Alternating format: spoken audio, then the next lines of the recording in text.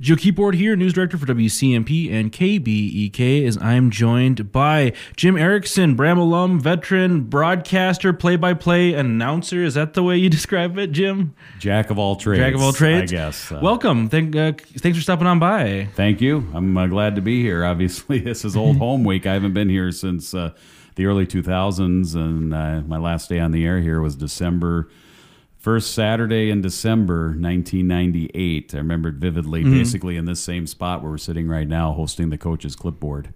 Wow. It's a Saturday morning coaches show that we did, and my predecessor, Ty Lagerman, did it as well. So it's been a long time, and it has changed a lot, but it's nice to be within the friendly confines and walls here of what we just used to call the WCMP studios. Oh, welcome back. It's good to have you here. What's it like seeing the station now after being gone, being away for so many years? Like I said, it has changed. You guys have done a lot of different things in here. The studios are different. This one is in the same spot where the WCMP AM 1350 studio was, although it's shrunk a little bit here. The walls have been changed. The door's in a different spot. There aren't records all over the place. We had walls and walls of vinyl records in here, and the news studio was over there where Josh is doing his stuff, and that was the FM studio for a while. And for me, it's just great to be here because it's changed so much, but I can see where everything was and where it used to be, and now it's really fun to see how it has kind of morphed into a modern radio studio, keeping up with the times. And so you're a graduate of Bram schools, and you obviously worked here, and you've got ties to the area. Have you stayed kind of in touch with the area since, moving on to bigger avenues? Yeah, I certainly have. I live in the North Metro. I've lived in Blaine. I've lived in Otsego. When I first moved away from WCMP, I lived in Zimmerman. So not far from Bram, and I still have a lot of friends there. Still golf with a lot of the Bram people and people that I grew up with. Some of my old teachers I still golf with, and still come up for some events. Still play. I play in their fundraising golf tournament. I've been to Pi Day. It's been a few years since I've been to Pi Day. I got to get up there again, but.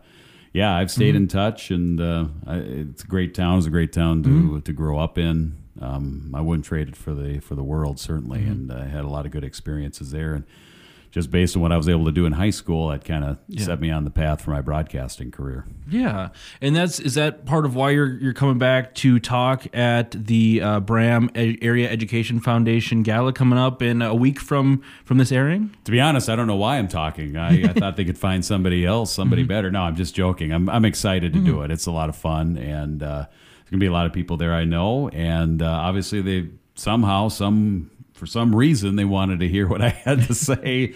And obviously, a lot of those people have probably followed me on some of the other things I do, state hockey tournament, TV, things like that. And they asked me, and it was an easy yes. Tim Nelson from the committee asked me. In fact, I was on my way to go to Madison, Wisconsin to broadcast St. Cloud State hockey in the fall. And he called and asked me, and I said, certainly, I'd like to do it. I don't know yet what I'm going to talk about. That's fair. You got a lot of time. We're getting pretty close. I'm thinking about just doing it like my radio show and just going right off the cuff. Maybe set up a couple of microphones, some headphones, play some music. Maybe people would enjoy that. Yeah. Maybe I'll get booed out of the room. I don't know, but it's going to be a lot of fun. I haven't been to one of these yet, and I know it's a big deal, and it's really a big fundraiser for that committee and for the kids in Bram.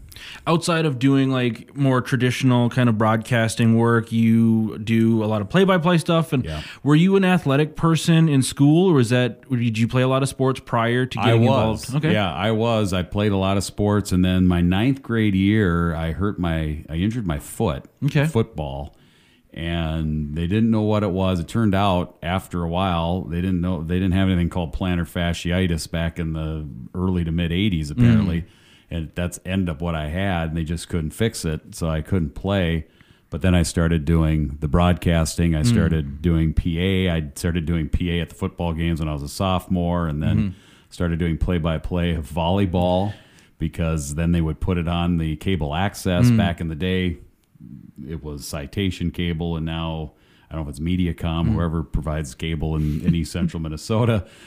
They would put it on the cable access. My play-by-play would be on TV, and people would tell me later that they watched it. So I think I've got a VHS tape of that someplace. Oh, that's cool. So And then because I couldn't play, I was a manager and managed football and basketball and did those kind of things, but always wanted to be a broadcaster, always. When I was in high school, I think my biggest interest, what I really wanted to do when I was in high school, it wasn't so much about radio or the announcing part of it. It was, I loved editing videos. I loved putting together videos.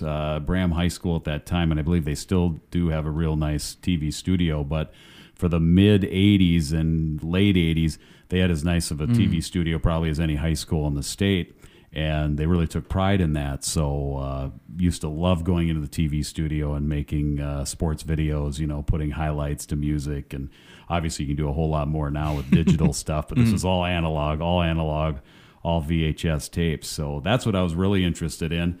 And then went to school for it, and then eventually leaned then towards the broadcasting, and I'm glad I did. What was it like working here at WCMP in those early days? Because it's like, because similar to you, I'm from the area. I went to school at Northwestern in St. Paul for broadcasting, and then you're back here. I'm from Pine City, so it wasn't too much of a jaunt, but from the area, and suddenly you're back, in your home turf broadcasting. What was that like for you? It was an easy decision to work here. I grew up in Bram, but I was kind of North Bram. I was on Highway 70 between Graston and Brunswick. Not far from Graston. Went to church in Graston at Hope Lutheran. And so it was an easy drive. It was a 15-minute drive from my house to get here. And how I started here is I was going to Brown Institute, which of course is now defunct, but Brown Institute Broadcasting School. I enrolled October of 88. In 89, I saw an ad on the wall in the hallway outside of the placement director's office that said part-time needed WCMP Pine City. Well, I'm going to call. So I called. The program director at that time was Mike Hughes, and he said, we need some help on the weekends. We need people to engineer, produce Green Bay Packer football and Gopher football. So we were running Packer football on WCMP FM, which was 92.1 at that time. Still on the tower at Baroon, but it was only 3,000 watts.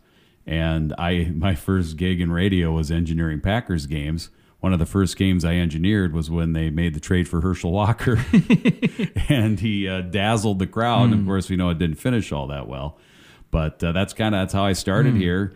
And then shortly thereafter, a few weeks after, they needed help on Saturday afternoon. So then I started coming in on Saturday at 3 o'clock, doing the show, signing the station off at midnight. And then I got the sports director's job full time when Ty Lagerman left. And I'm sad. I know that he passed away just not too long ago. Yeah. And he was a longtime sports director and on-air personality here for 20 years at least. I know he started in 70 and he left in 90, but when he left, that opened up the sports director's door, and that allowed me to take that, doing play-by-play. So that got me started there. That started me on that path. And then and that was March of 1990 during the playoffs and the winter playoffs. And then the morning guy got let go in the summer of that year. So I'm doing sports director and doing afternoons, and all of a sudden the morning guy got let go. And they go, Jim, we want you to do mornings. So I'm going to do sports and mornings. I said, sure, I'll do it. I don't need sleep. I don't need sleep at all. So that's how, and then from summer of 90 until December of 98 when I left, that's what I did. I did the mornings on the AM, Paul Harvey news and comment, and then did the sports and did a lot of sports then in the fall, winter, and the spring. Gotcha. With your time here doing, local sports, do you have some favorite moments from the games you called and some of the things you kind of lean back on when you think about your time as sports director maybe we don't have to go through all of them because unfortunately we don't have that much time, but one or two memories that you just kind of... If you need me to buy the time, I will. I brought my checkbook. No, we need to go 2 hours because I got a lot. No, there was a lot of fun memories. The first game I broadcast was Isle at Bram baseball. Okay. It was my first game, spring of 1990, broadcasting by myself. I had done some color with Ty, but the first game I broadcast by myself was Isle at Bram baseball. The then general manager, Tom Albrecht, was in his truck, sitting on the street next to the baseball field in Bram, listening as I did it. And it was good because I was familiar. I knew the Bram coach. I knew, I was from Bram, so it was really good. So that was fall of 1990. And so that's a memory for me. I can still remember sitting in the bleachers using the old Marty. Probably don't have time to go into what the old Marty was, but it wasn't cell phone. It was something else. That was a great memory. Bram going to the not the prep bowl, but the semifinals in 94, I want to say. And then Mora won the prep bowl championship in 96.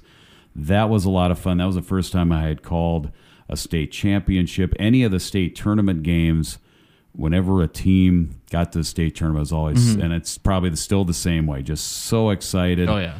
The towns get so excited, and the businesses rally. And, I don't know what the rates are now, but we say, hey, $45 and you're on the game. You're going to be one of our sports boosters. So the salespeople would be happy. I'd be happy because I'm calling the games, getting to broadcast at the Metrodome, or Met Center, or the Civic Center, or any of the other venues, the Williams Arena, of course.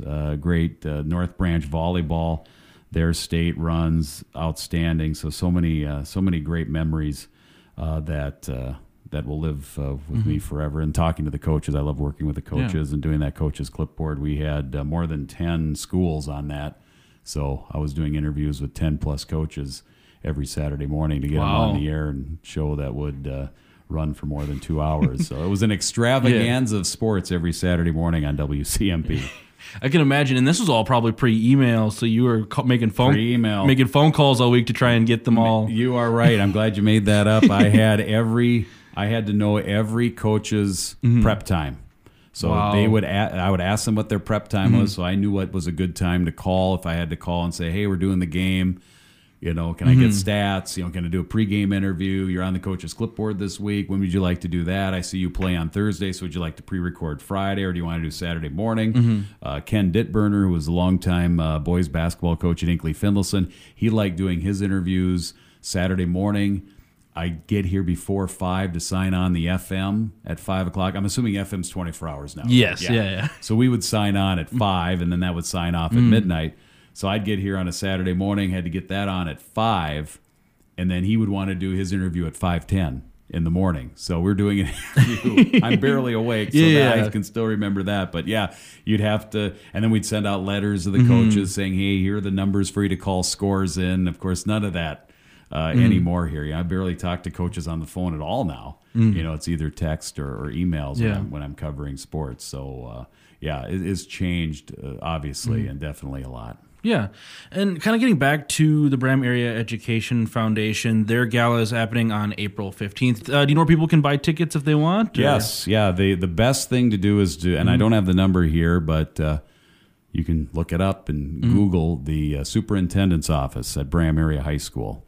And I believe the tickets are $50 each, and it's a fundraiser, as you know, for Bram Kids and the committee that helps support Bram Kids, and they've been doing that for a long time with a lot of these events. And it's the Bram High School. It was Westview when I went there. Okay. It was Westview High School, and now Bram Area High School, the superintendent's office, and they'll be able to set you up. And I did check not too long ago, and there's still tickets available. Wonderful. Is there anything else you want to talk about today, Jim, or is that we cover it? Yeah, we did. I mean, I could go on and on about sports memories and getting up, broadcasting from the county fairs, going live with the morning show, and I'm only up with the chickens. Nobody else is up at the fair, Pine County Fair, ready to go on the air at 6 a.m. Remember my first experience of being on the air, how nervous I was.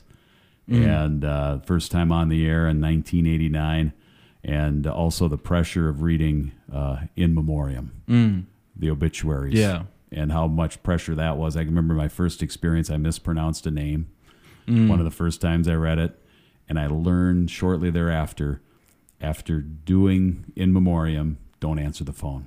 Or have somebody else answer the phone, because I mispronounced the name and I heard about it when I answered that phone. So know the names, know the pronunciations, and I think I just learned so much here. I learned a lot from Ty. I learned a lot from Mike Hughes. Learned a lot from all the people here.